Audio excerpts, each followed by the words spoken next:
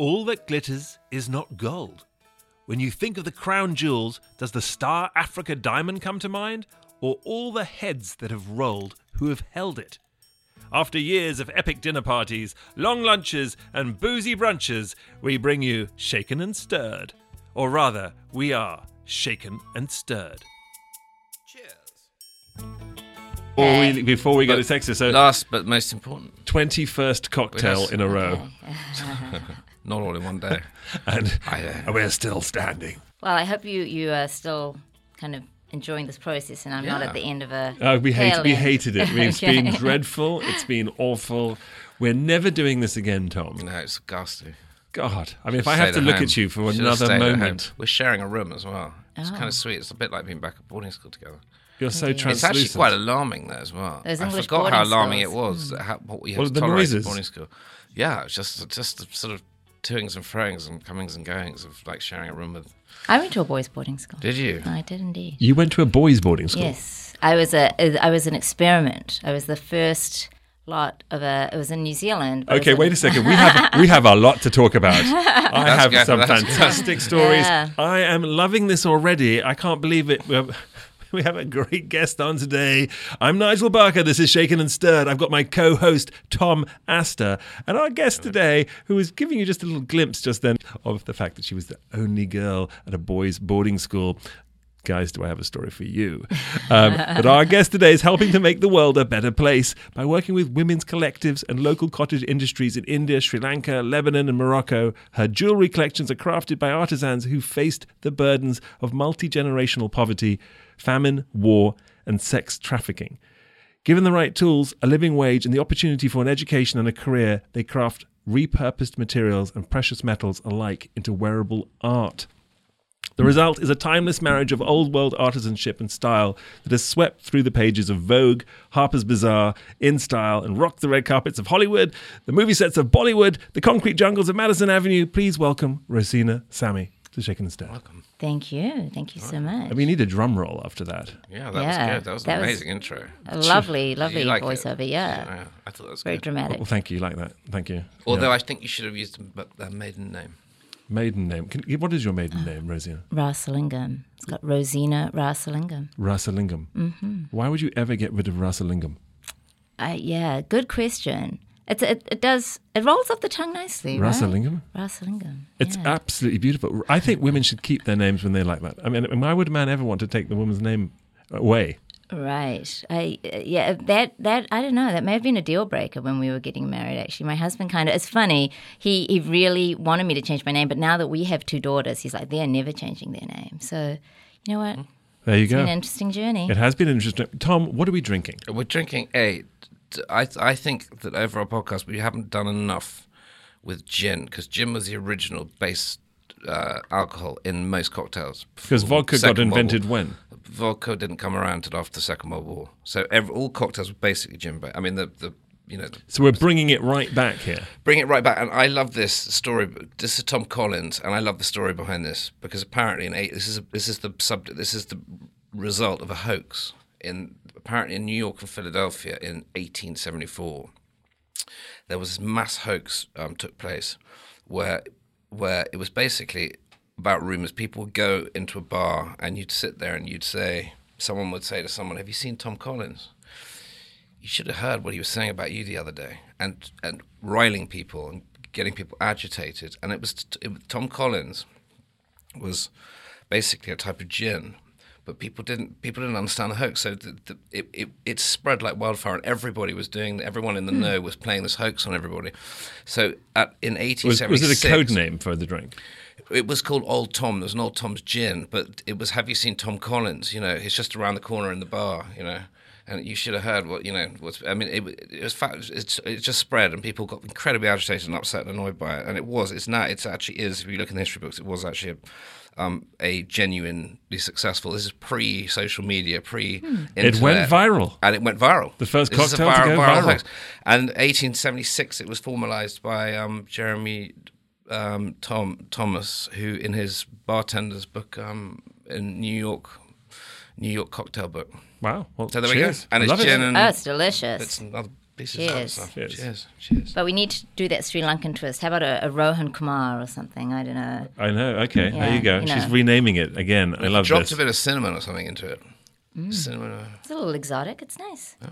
So you already alluded to the fact, because you've got so many great stories, who would have even known that you were the only girl at an all-boys? That's not exactly correct. I was maybe a group of 20 or so. So they introduced, you were the first group, though, into an all-boys boarding school. I was in the first round of experiments where they introduced girls into a private boys school, which was a mix of boarding and day boys. So mainly board, or a mix, And when you say an experiment... Yes. I mean, everyone knows the reaction of what happens when you mix girls into a boys' boarding school, surely. Yeah, well, they should have. But those New Zealanders, we're a sweet bunch. And they were like, oh, everyone will get along. It evolved, shall we say. It evolved. I think now there's probably like a 50-50 split. But I was one of those first experimental groups, and it was... Did you get your own room? No, well, I didn't board, thankfully. Right. Okay. But it was, yes, it was but a there separate were boarding boarders. house for girls and a separate boarding house for boys. But there were boarders. Oh, yeah, there were girls' boarders, and yeah, So you come from New Zealand? Yes. And this was a boarding school out there. Where in New Zealand were you? In Auckland. It was it's called King's College. Don't know if they'll appreciate that shout out, but it's very proper. Yes, it was based in an English prep school. So I also went to a prep school in England, and it was called Skatecliff, and it was an all boys boarding school, and our science teacher, Mr. Rowbottom, who was a peculiar gentleman to say the least, he used to sort of bring out the Bunsen burner tubes and give us the odd whipping once in a while, but his daughter attended the school. I guess because it was his daughter and he wanted her to go to the school. And her name, and by the way, she's the only girl at an all-boys school, and she was actually very pretty, his daughter. Her name was Uranus. He named her after the planet Uranus. Wow. So her name was Uranus Rowbottom. Imagine being the only girl at a boys' school and your name is Uranus Rowbottom. If she survived. So I can imagine, unlike you, who should have kept your name when you got married, Uranus Rowbottom, I'm for sure, changed her name even before she got married. Goodness. Well, I don't think I was considered at all pretty or had any of those things going for me when I went into high school there. But, I survived. Well, everything's changed because you're definitely pretty now. This is obviously a podcast, but we do record it, and if you get to see little glimpses of Rosina, she's absolutely stunning and beautiful. Thank you. Look at you that frowning. Was fishing, right? No, that was there. very much fishing. I can take this one step further and say that I happened to be in a room with two very good-looking Sri Lankans. Is that a caveat? It's just. Did you have to add that? Well, they're good-looking for Sri Lankans, Oh. This is the long and the short of it right here. This is about all you get. So enjoy it while it lasts. By the way, I'm in a room with only two people, but yeah, there we go. Full of compliments. Yeah. Tell us about these beautiful pieces of jewelry that you make. You have done some incredible work. You're wearing this beautiful jewelry right now, but you've turned saris into jewelry, and it's not obviously just a commercial enterprise. You give back. Sure, yeah. It's been a wonderful experience for me, and I certainly started out in just the mainstream fashion, doing fine jewelry and then costume jewelry, working with a lot of department stores and, boutiques like Anthropologie. But I kind of got a little disenchanted with the jewelry industry and where it was going, that sort of fast fashion element to it, because the mission of my jewelry was always sort of handcrafted, bringing that old world artisanship to the mainstream Western audience, and so to kind of get back to that and get back on that path, I decided to go back to working with sort of real artisans, and in this case it was women's collectives that I found and nurtured relationships with, and the collection that you're referring to is called Who's Sari Now. And it uses... Which is gorgeous, and I'm just looking at them, and obviously people can't see necessarily what I'm looking at, but they are saris, and if you know a sari, it's got all kinds of colours, often has gold threads and what have you, but it's wrapped up really tight into these really beautiful bracelets, and they're just exquisite, and each one is different, and as you turn it, it's completely different, because obviously the different part of the material, the sari, and no two are going to be alike, so these are sort of just very, very unique pieces, and of course touch my heart, because I grew up with a mother who wore saris, my grandmother who wore saris. Sure. My mother actually came on America's Next Top Model and taught the models how to put on a sari. I remember that. I do. It was a moment. That. Yeah, it's incredible. And it's so nice because it kind of tells a story. So it's these upcycled saris. These are saris that are seconds, they're not used by factories, etc. Or we also in Sri Lanka, actually, I do a collection from recycled saris. And it's so nice because the sari fabric is so intricate and there's the texture and kind of playing with that color. And we use those and repurpose them to bangles, necklaces, bags, all sorts of things. But these women who've donated their saris or you're getting their saris, some of them have been rescued from the red light district in India. So the bangles are very special. I partner with an organization, an NGO called Apni Up, and they rescue women who have been, basically trafficked and brothels in Calcutta. And they kind of provide a new platform, a new life for them. And so I worked with them, and these are the women that made the bangles for me. And it was nice over sort of this 2-year period. We also donated 20% back to educate their children. So it was a nice mission. Which is an incredible mission and so important. And, obviously being someone of Sri Lankan descent myself, and both my parents were born in India, despite the fact my father was obviously from a colonial background, but he was born in Calcutta.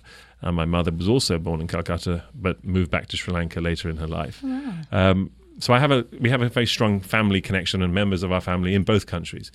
And, I can't be anything but horrified and very concerned and upset by the conditions for women in India and in that part of the world in general. I mean, so I think it's obviously incredible what you do, but what is it like for yourself working and in countries like Sri Lanka and India as a woman? How does it feel for you? Are you respected, and what do you feel of the workplace? Well, I think times have really changed. So when I first went to and started my business, and I kind of come from a corporate law background, so it was a real complete 180, a complete change for me.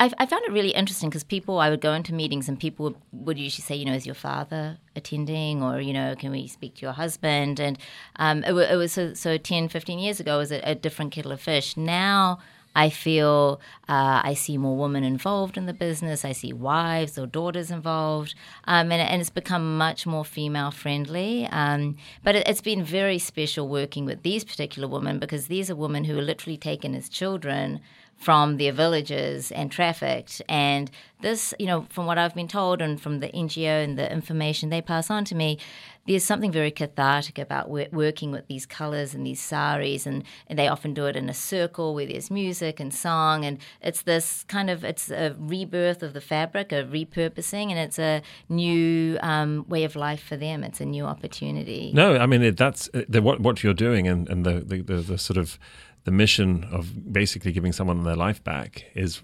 amazing. But the concept going back to, and I'm not to sort of be miserable, but obviously I think we really need to talk about it. And the fact that men in their own, kind of in their own families actually can shame their sisters or their daughters when they get raped, or if something happens to them, or if they even get raped within their own family, the acid attacks that are there. Yes. It's this sort of also kicking out of the family. So you say going to villages and being trafficked from, is that families literally selling children through poverty? Or yes, exactly. It's a selling of innocence, I think, that people often refer to.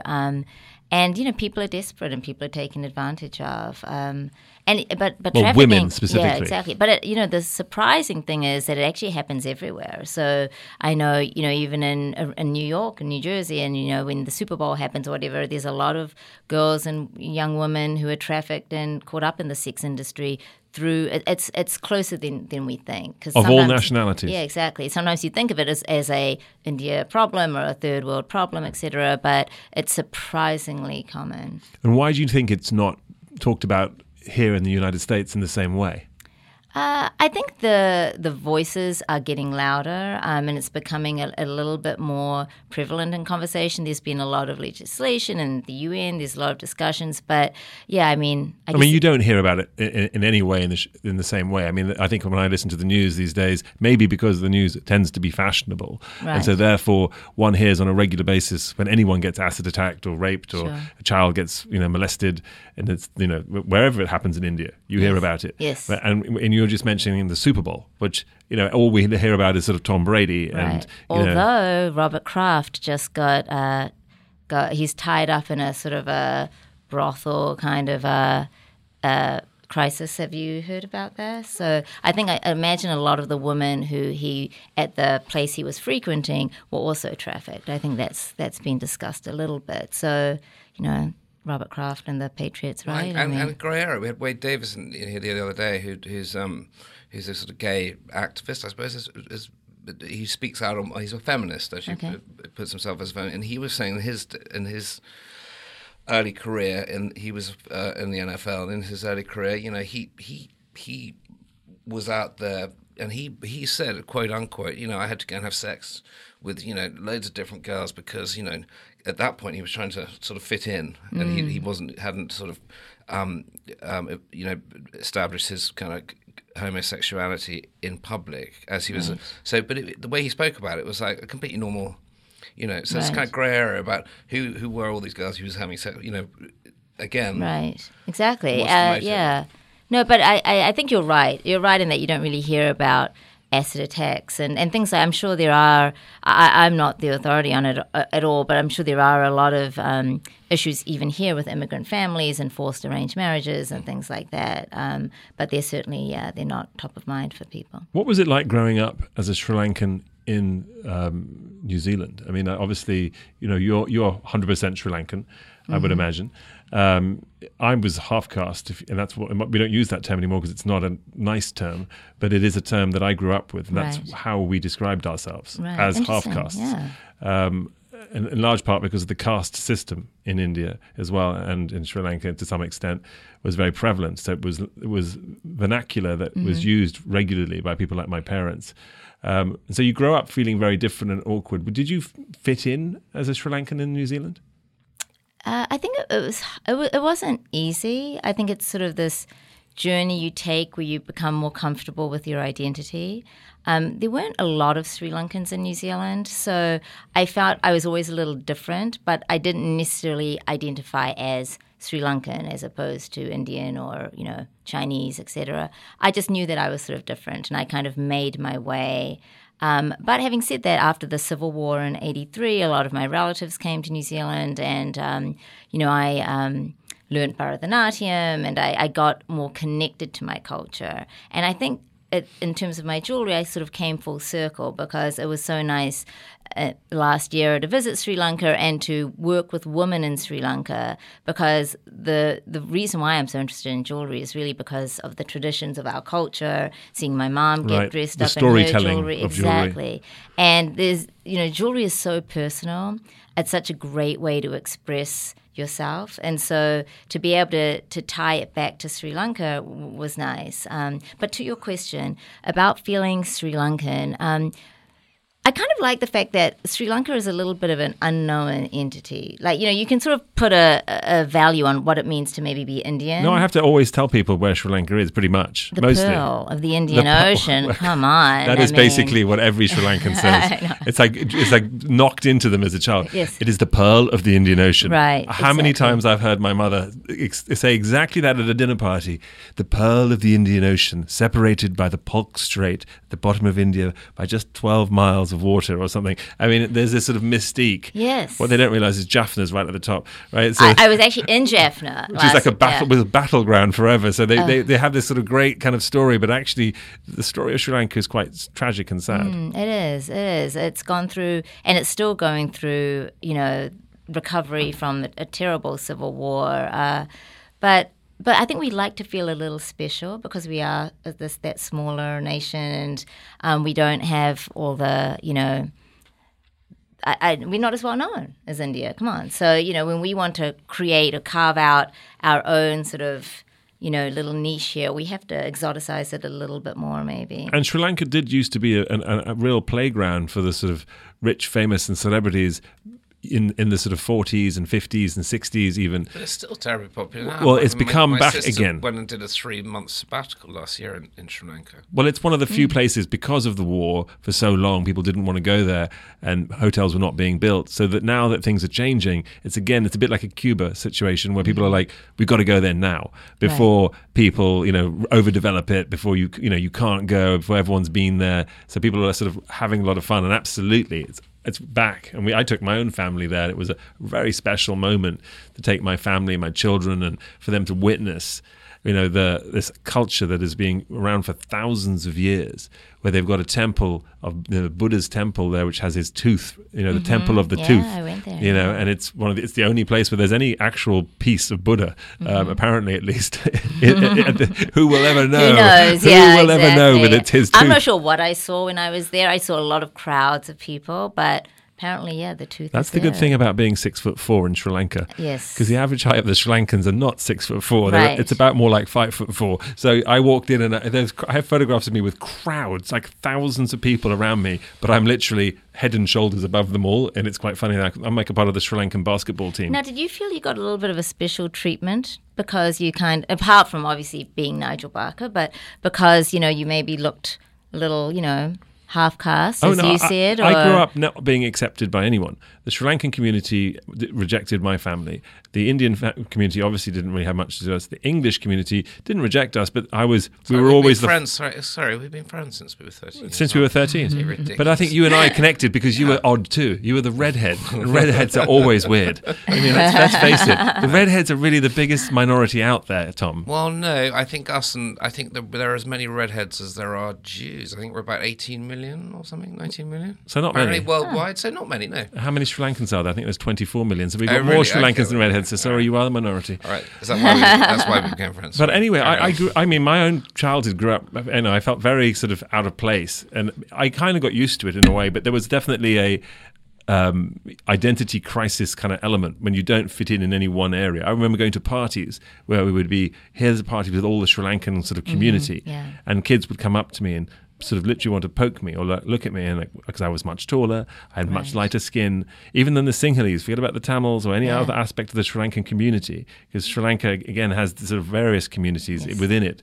So there's skin color and skin differences within that community. And my grandmother, bless her soul, she was a wonderful woman, but she was racist.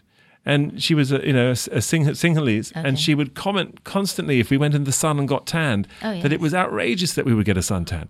What do you think you look like?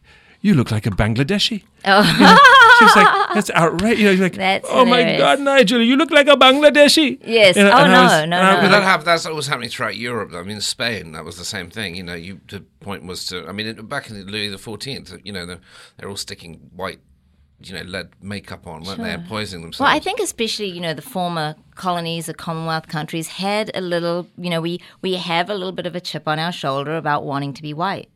And I think that color plays into it, and that my friends all knew about it growing up, because every time I'd be in the sun, they'd be like, "That's another washer dryer for your dowry. You're getting darker. It's gonna, But that's so I made light of it, but it's actually a pretty serious idea that this fair and lovely, and that whole the need to be lighter skinned and to be considered attractive, and whether it's Bollywood or anywhere, it's very prevalent. I mean, obviously, yes, God, absolutely, and it happens within all communities. Obviously, I even hear it within the African American community for sure. But I think interestingly, and it's an obvious thing, but just to put it out there, it stems from the concept, especially with my mother, my grandmother rather, that if you were poor, you would be outside working in the fields. Therefore, you would be dark because you got a suntan. You were a redneck, essentially. You're black. You were darkened because of the color, and that meant you were poor. So it was less about the fact that it was more the fact that it meant you were poor. And so if you were rich, you could afford to stay inside. You didn't need to work. You were educated. You would be inside under the shade, and you weren't working. So it comes from the root of so much racism comes from the fact that of the poverty divide of like, you're rich, we're poor, and one would be better than the other. It's the same throughout Europe. This started pre-colonial. This was going on in Europe, in the Spanish, the French. The whiter, again going back to the 17th century, the whiter you were in court, then the richer you were. And because you didn't have to go outside and you could stay inside. Right. It's bonkers, isn't it? Yeah, for me, I think it played into more, what the definition of beauty was. So, growing up, obviously, I think, as I had mentioned to you, you were the only Sri Lankan I'd ever seen on TV. Right. So it was not really, even Indians, I think, at that point, I didn't see many. And I never... Sanjay Gupta. Sanjay Gupta, okay. On CNN. Okay. No, literally, when you are one of the few Sri Lankans on television, quite frankly, someone from India, Sri Lanka, that area, of Asia, You do know who everyone else is. And you're right. I mean, I think I probably was the only Sri Lankan at the time for a long time. And I got a very, even if I look at my own social media numbers now, still to this moment, the second largest place that I'm popular in the world outside of America is India. Really? India is my second largest market on Facebook and on Instagram. That's fantastic. You're probably the only Scottish person as well on television at the time. I probably was, even though I'm not Scottish. But you're not your father. What was your father? My father is Irish and English, but I might have been the only Scottish person as well. Who knows? I think your mother was Scottish, wasn't she? No, my mother is Sri Lankan and Portuguese. It's not the first time I've mixed the Scottish and Irish up. He likes the Irish to Scottish jigging. He gets confused. I am. Look, with my colouring, you would be confused, wouldn't you? Well, I mean, is it Irish or Scottish? But then even you, Nigel, I mean, people may not have been able to place where you were from, so you have unknown sort of ethnicity growing up, right? Absolutely, which was complicated as a child. And I remember coming to America really for the first time, where people listened to my voice, heard my English accent, and looking at you, you have this New Zealand accent. Mm-hmm. And if obviously this is a podcast, if you didn't know who we were, right, you would potentially think, obviously you're from New Zealand, I'm English, Tom is English, which is fine, and we are. Right. That is actually correct. Mm-hmm. But it was funny because I went through my life in England being questioned as to, not in a bad way, not always negative, but simply curiosity. Mm. Oh, so where are you from? Right. And I would say, I'm from England, I'm London. Oh, but where's your parents from? Where's your mother from? Because I was one of the very first generations of children that have mixed blood. But prior to us, there were very few of us. And now it's much more prevalent the world over. But I didn't grow up with that being the case. But there were obviously Sri Lankan community, Indian community, but there weren't many English and Sri Lankan babies at that point. You also both have this thing in common, where you both went to boarding schools. Now we've established that. And at boarding school, you could, there were a smattering of, it was mostly kind of English people who, old people who'd been in with no ethnicity, and we remember.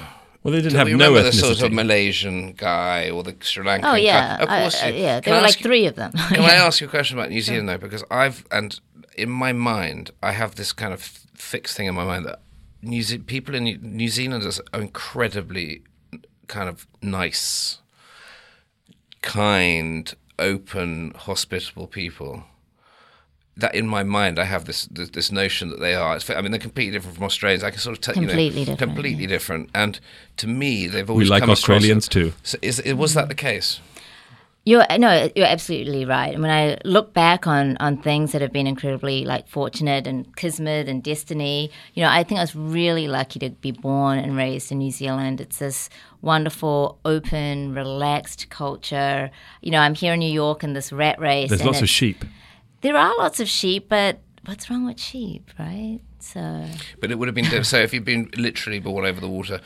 Again, there's nothing that we shouldn't even begin to compare Australians and New Zealand. But New Zealanders, so for you growing up in New Zealand, I'm imagining that actually you were different. But when you said earlier on, I felt different. What I wanted to ask you was difference as in special.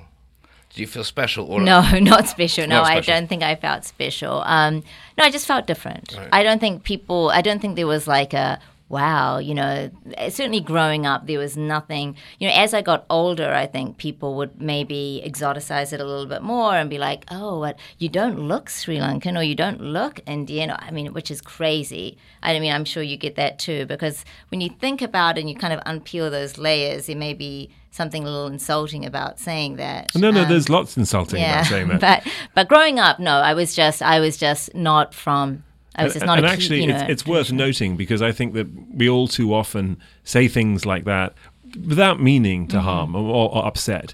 But I remember as a little boy, for sure, people saying to me, "Oh, but you don't look Sri Lankan. I'd never think you were Sri Lankan." Right. And which is, and I understand they didn't mean it, because they just had known that Sri Lankan people were potentially more tan than me, or shorter than me, or maybe their hair was glossier than me, or whatever it was that sort of defined the classic stereotypical Sri Lankan in their mind or Indian in their mind. But as a boy, when you don't fit in anywhere and all you really want to do is sort of have some kind of identity, obviously one can be confident and I'm myself and I don't care, but that takes a lot. It takes a step. And I think I potentially got there at some point, but there were also times when I'm like, I don't know who I am. I don't know where I fit in. And I remember my parents took us as a family to Sri Lanka for the first time. And I was about 9 years old.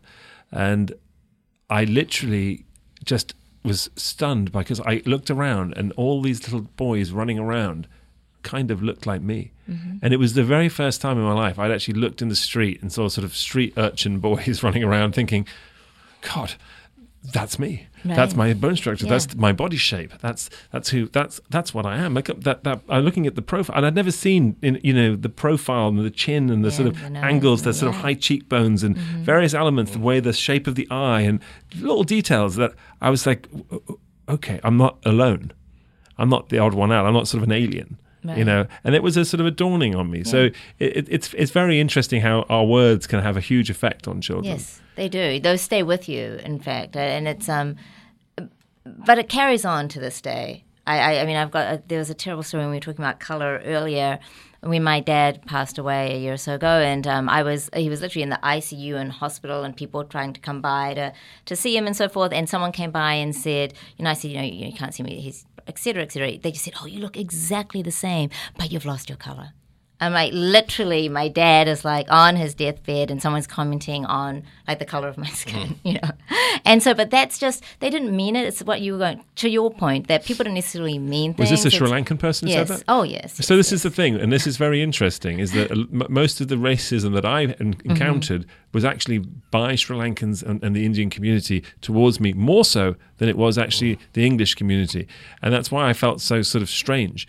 I was equally rejected by both sides, right. but in many respects, the English side, it was more curiosity, and the Sri Lankan side, who were a very proud nation, they were very proud, and they didn't want the blood to be mixed. They were like, and you shouldn't do that, and you shouldn't marry outside. And actually, my grandmother, who originally married an English sailor in the 1950s, was outcast out of her family. And my mother is only half Sri Lankan, so I'm only actually a quarter Sri Lankan, right? But when my mother entered the Miss World competition, she entered Miss Sri Lanka competition in Sri Lanka.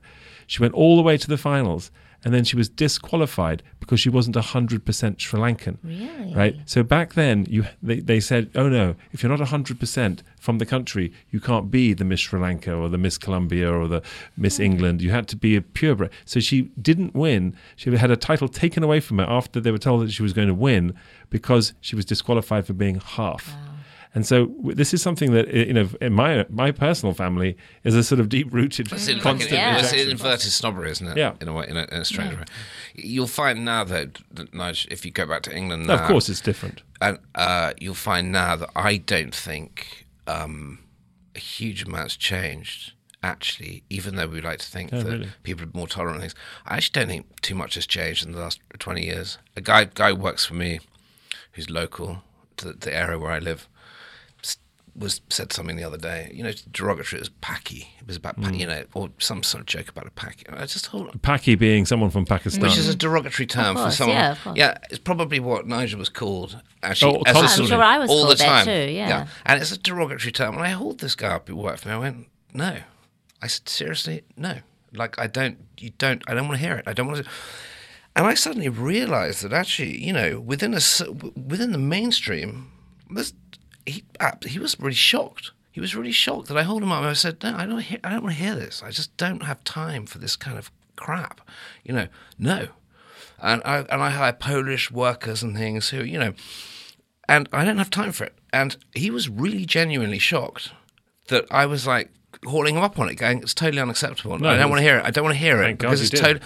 Yeah, but you have no, but I will, and I'll do it because also on the other end of the coin, it's still perfectly all right, by the way, to make ginger jokes in English. Of course it is. I make them all the time. But what I was saying, and also the way things are going now in Europe, things aren't getting better; they're getting worse. It's a really interesting point because I think we all want to think things are getting better, but then when you mention your coworker, etc., you think, well, what would he do if his son or daughter married a Sri Lankan? Yeah. Or Paki, as he said. Yeah. He'd be horrified. Yeah. And so, in some respects, we also live in New York, and it's a little bit of a bubble, and where people are a little bit more open-minded, and it's much more multicultural. But I think there's that systemic racism that still exists. Yeah, for sure. And it's completely normal. I mean, it's like it was just like a sort of normal passing comment. It's like, whoa, right? It's like, no, I mean, but again, comments on any level, I think derogatory comments on any level about anything or any one personally are unacceptable. But it was just very strange. It was just for me, it was just like, boom, crikey. One likes to think, as you said, that we've come a long way. But with Trump as our president, I think that's a great reflection of how, we haven't come all that far. Well, I mean, talking about Sri Lanka again, I mean, one can obviously look at Trump and say, well, he's building walls and he's been accused of racism and everything else, but the racism is everywhere. Oh, yeah. And it's within cultures. It's within, it's not just white against black or white against colored. It's people of color themselves saying, the light-skinned black girl, the caramel-skinned black girl, she's more beautiful, or she's got a lighter hair, or her hair is straighter. And that's what you mentioned earlier between Sinhalese and Tamil. So I'm Tamil, of Tamil origin. And so there's, obviously it caused a civil war for decades. So, and that was, And I come from a Sinhalese background. Right. And actually I've had guests on my other shows that I've worked with who have said to me straight up, oh, I'm surprised you would have me on the show when I'm Tamil and you're Sinhalese, and they know that I'm Sinhalese. And I just was so kind of taken aback by that. And these are my contemporaries, by the way. And it's, MIA, for example. Yeah. I remember when I first met her, and she pointed out that she was Tamil. Straight off the bat, just want to announce it and put it out there. Right. As if somehow, that would affect anyone's opinion of her. But this is a part of us. And I think it really takes all of us, everyone, those on either side, to sort of really try and see without a filter and see past the color and get through to who we are as people and what we're doing. Because it's but at the beginning, so I defy anybody, right? Or I challenge anybody, and I've never found anyone who can do this, to explain to me why my belief is we are all born equal. I challenge anyone to come up with a really good explanation as to why one person is better than another person, since we are all born on the same planet, right? It doesn't matter. Just someone explain to me why somebody is better than someone else. Well, clearly, and by the way, this is great. It's going on a podcast because so far no one's managed to come up with anything. No one's been better than us. No one's been better than us. That's the truth. No one has been better than us. And you're right, Tom, and I think that's a great moment to sort of, on that subject, be like, okay, you know what, you're right. No one is better, and I hope people out there, feel like they've got some solidarity. I mean, there are people out there who do think that way, and we certainly do. And one of the lovely things about your jewelry, obviously, other than the fact you give back, are the stories behind it. And let's talk a little bit about how important jewelry is to so many people in the world and the stories it tells. And I've always found it fascinating, the fact that there is more gold in jewelry in India than there is gold in the rest of the world, including the US Federal Reserve of gold. So if you were to take all the jewelry ever been made into jewelry in the country of India, there is more than the entire federal state than we have in the Federal Reserve in the US. That's just fascinating how much gold there is in the. It's amazing. Why do they love gold so much? Well, it's a lack of banks. No, well, I mean, but it's that gold sort of it defines you a little bit in terms of, it tells you your status, your wealth, whether you're married, whether you're single, etc. But jewelry plays very strongly into that storytelling aspect of your personality, and so in India, obviously, it goes towards whether like you were speaking to earlier about how wealthy you are and what you do for a living. But I think what you're alluding to is what we had discussed briefly before, which was that jewelry is such a great way to express yourself. And you see it very much in India, but all over the world. You always have these great stories where people have picked up something from, a market in Italy or, when they're traveling, and they have these great stories behind their pieces. And that's the sort of jewelry that's most meaningful to you. And I think when you wear it, you feel good because you're able to tell a story in it. You chose that because you liked it, or you were in Vietnam in some village and someone had handmade it, as opposed to going to a store where everyone's saying you have to have like a tassel earring, and so you pick up the tassel earring in the color of the season. I think for generations and throughout history, jewelry has been so much more than that. It's just been a great way of expressing yourself, and that's why I got into jewelry, and that's why I've kind of pivoted through as I've evolved within the business, going back to creating these pieces, which are much more than like a trend piece. Well, no, they have stories. As you mentioned, the sari itself. Who wore the sari? Right. What do the colors of the sari mean? It's, purple perhaps being a royal color, and sort of certain colors meaning things. And of course, the story of the women themselves, and there's all of that. But, look at the things, if you look at sort of jewelry historically, you've got the crown jewels in England and the story of the crown jewels and who made what, why, when, how, who was killed over them, what was stolen. Well, it's status. Again, as you were saying, it says, but going back to the lack of banks comment that I made earlier, is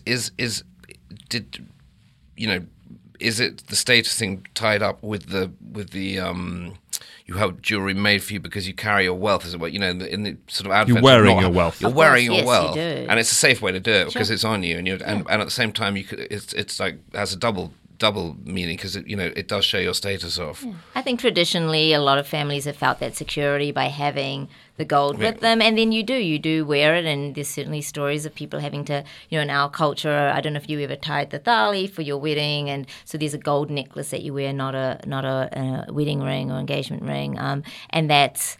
It's tied up in who you are, and then you wear them. There's certainly stories about people having to sell jewelry when they're fallen on hard times, and it's part of your sort of family story. But it's always been a great investment. There's no doubt about it. Gold is one of those things where, especially when times are difficult, gold tends to hold its value. Yeah. Right. So historically, just even investors outside of jewelry, gold's been a good place to be. I personally, I've always loved designing jewelry. And I've actually designed multiple pieces for my wife. And I've never thought of just going and buying a pair of earrings or a necklace. And, I think it came from my mother who, Sri Lanka is one of the most extraordinary places for gemstones, especially semi-precious gemstones. And, we have a plethora of different types, and turquoise is one of my favorites. And do they have meanings in Sri Lanka? Yes. Yeah. They all have a meaning and a power, and this one is for this one's for that. And we should forget, like Princess Diana's engagement ring was a Ceylonese sapphire. Yeah. So, and we all know immediately in our minds what that looked like, weirdly, don't we? I mean, I don't. Kate Middleton wears it now, right? Absolutely. So, I would. I had these various gemstones my mother had given me, and for my for certain moments in my wife's and my relationship, I would have made various pieces of jewelry from things that I had I was inspired by this movie or by this thing I'd seen or something I'd seen in a book or something in history that I thought was beautiful, and I've tried to recreate it. And actually my brother does the same thing, and he's made multiple pieces for my mother, and actually I remember one time he made a rather funny piece because it was a star, and he put a ruby on it and sapphires on it and a diamond on it, and it was on a chain, and it was a gift for my mother that he made. It was very sweet of him to do, and it was expensive too, and it was a really lovely gift. My mother was absolutely taken aback by it. But the first thing, as soon as we looked at it and she was wearing it, I remember looking and saying, wow, it's my brother David. And I'm like, David, it's the Star of David. And he went, well, of course it is. My name's David, and I made it for her. And I'm like, but it's a Jewish star. It's a Jewish star. And he just went, what? Oh. He was like, what? And I'm like, well, you just thought it was your star? You didn't realize it was the Star of David? And it was, but my mother loves it, and she's actually, all her Jewish friends, and which we have many, all love this piece of jewelry on her, and always comment on like, my God, we love your Star of David, and and people actually think they actually think she's Jewish because of it. So she's one of the few Sri Lankan Jews now as a result. Wow. So again, it goes back to symbolism within jewelry, though. Yes, and that's a great story, though, right? It's something that was given to her, and there's a great story behind it. And I think when you wear jewelry, that should be what your goal, basically. Not have a sort of box of cluttered little box of junk that you pick up. But I think it's much smarter to invest in pieces that have some meaning, that you collect over time, that maybe you want to give to your children, that but there's an art to it. So it's not easy to put. It's kind of easy to put together a little black dress and a white shirt and, etc. But jewelry, it's so much more personal. It does take much more of an investment in your time and thought to find and curate this really nice collection that's personal to you. My daughter said to me the other day, there was one, our family had a thing called the Sensei diamond, which was in a tiara, and it was this famous diamond. And she was saying to me, when I get married, do you think we can track that down? So one of our relatives still got it, and I have no idea where it is. And eventually, and she was really set on this thing and seen a picture of it, and it was kind of, it's a family thing, and it looked rather amazing. Anyway, she eventually tracked it down to the V&A, the Victoria and Albert Museum in London, where at some point... I was just there 2 weeks ago. Yeah, so and it has been given to the museum as a sort of, as a piece that's... So she's not getting that back? Well, I don't know. Do you know anyone at the V&A? Get it on loan, maybe? Get it on loan just for the day. Yeah. Can you imagine the insurance on that? She'd just be followed around by a live security guard. But no, I'm now totally inspired. Having sitting here, it's never occurred to me that I could go out and actually design... it's make very a easy. piece of no, but it's never occurred to me. What I'm saying is, who makes my pieces? Graph, Right. Well, by the way, even they will make your jewelry. So you can go to Chopard, you can go to Graph, you can go to the big famous place Cartier. You can go to them, and they as well will make your designs. They don't just sell what they sell. Surprisingly enough, and you know what it was? The very first time, it was actually my brother. Shouldn't we be going to Rosina Sammy Jewelry? Well, that is where collective. That is where I will be going. This is where I will be going. Should we be all going away from Sharma back on? But you know where come on. Well, you know what? I don't have the pieces that I made there. I actually had my pieces for my wife made by a jeweler in Alabama, in Fairhope, Alabama. So I found a jeweler. I walked in. He's called Brenny's, actually, on Main Street. And he's this old timer. He's been making jewelry for forever. And he sells, both new and old. But I remember asking him, I've got the stone, and I want to make it look like that piece over there, but I want only that element of it, and I want to have this sort of chain, but I want the chain a little bit wider, and and I want this aspect and this piece and this to look like this. And I drew a picture, and he's like, yeah, we can make this. And the whole process was fantastic for that one piece there. But then I've since then been adding and adding and adding, and I never buy now. I just look and find, and especially with antique pieces.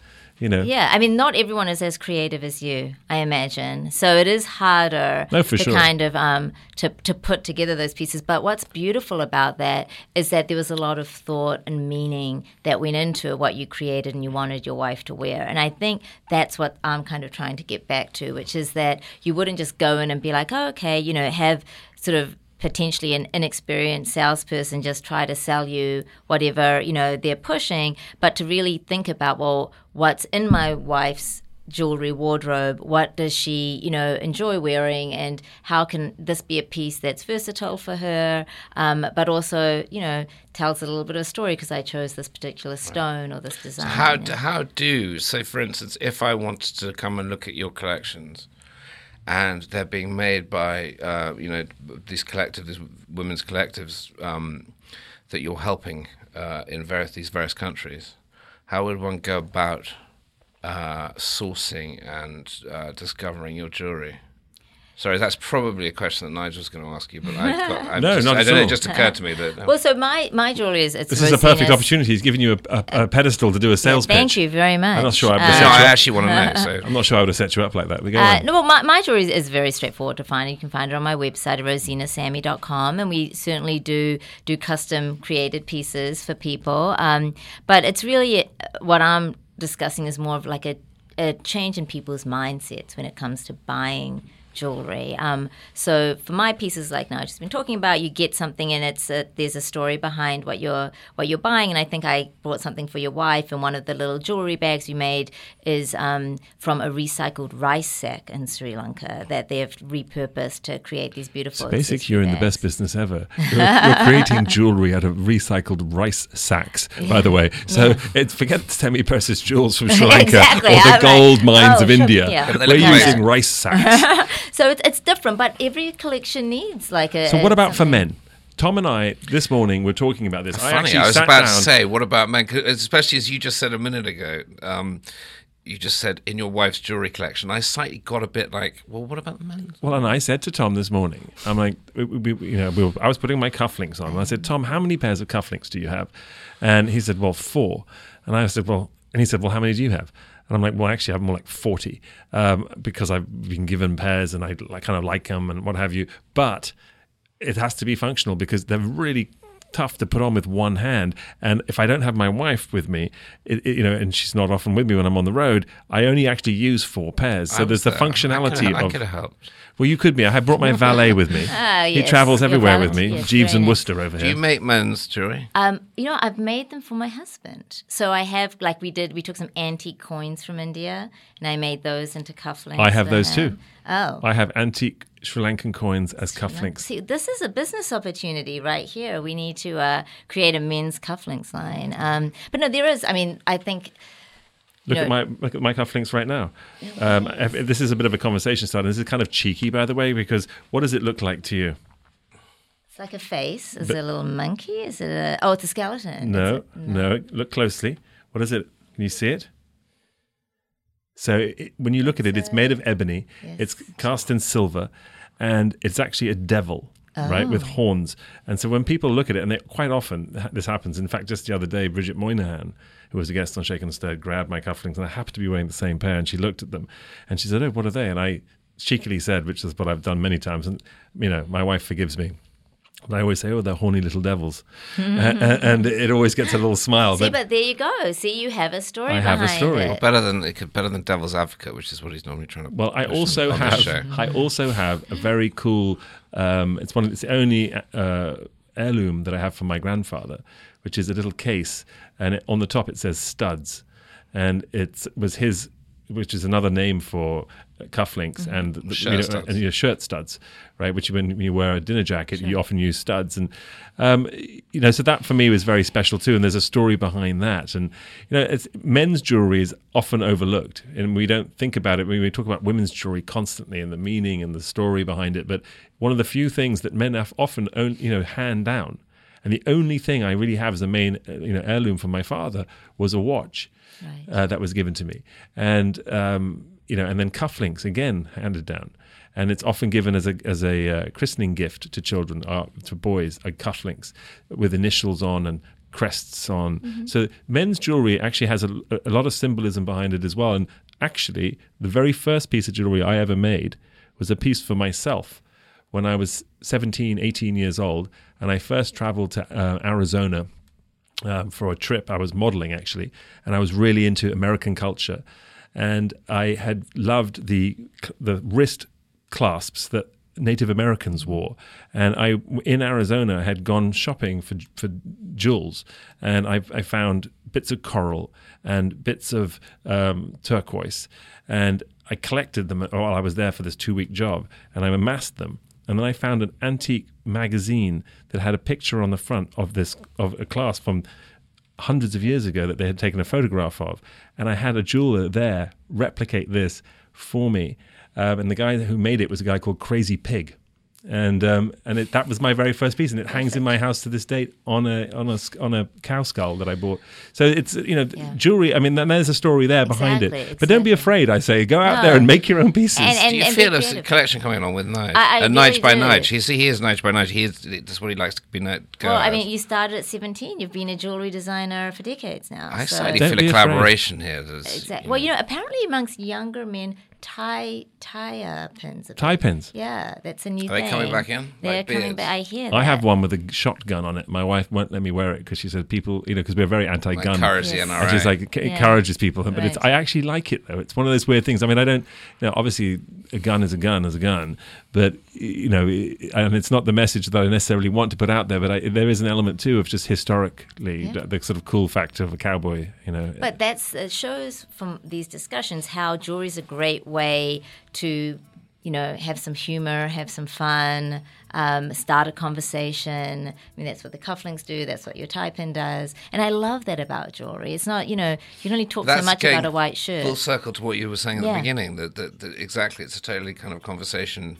We have just spent however long having a jewelry discussion on, and it's all the different facets of. And that's what we love to do on Shaken and Stirred, is mix it up, look outside the box, and realize that a lot of things in life aren't quite what they seem. And when things seem mundane, they often aren't. Rosanna Sammy, thank you very much for being on Shaken and Stirred. It's been a real pleasure. Oh, it's been my pleasure. I loved it. Thank you guys both so much. Cheers. Chin chin.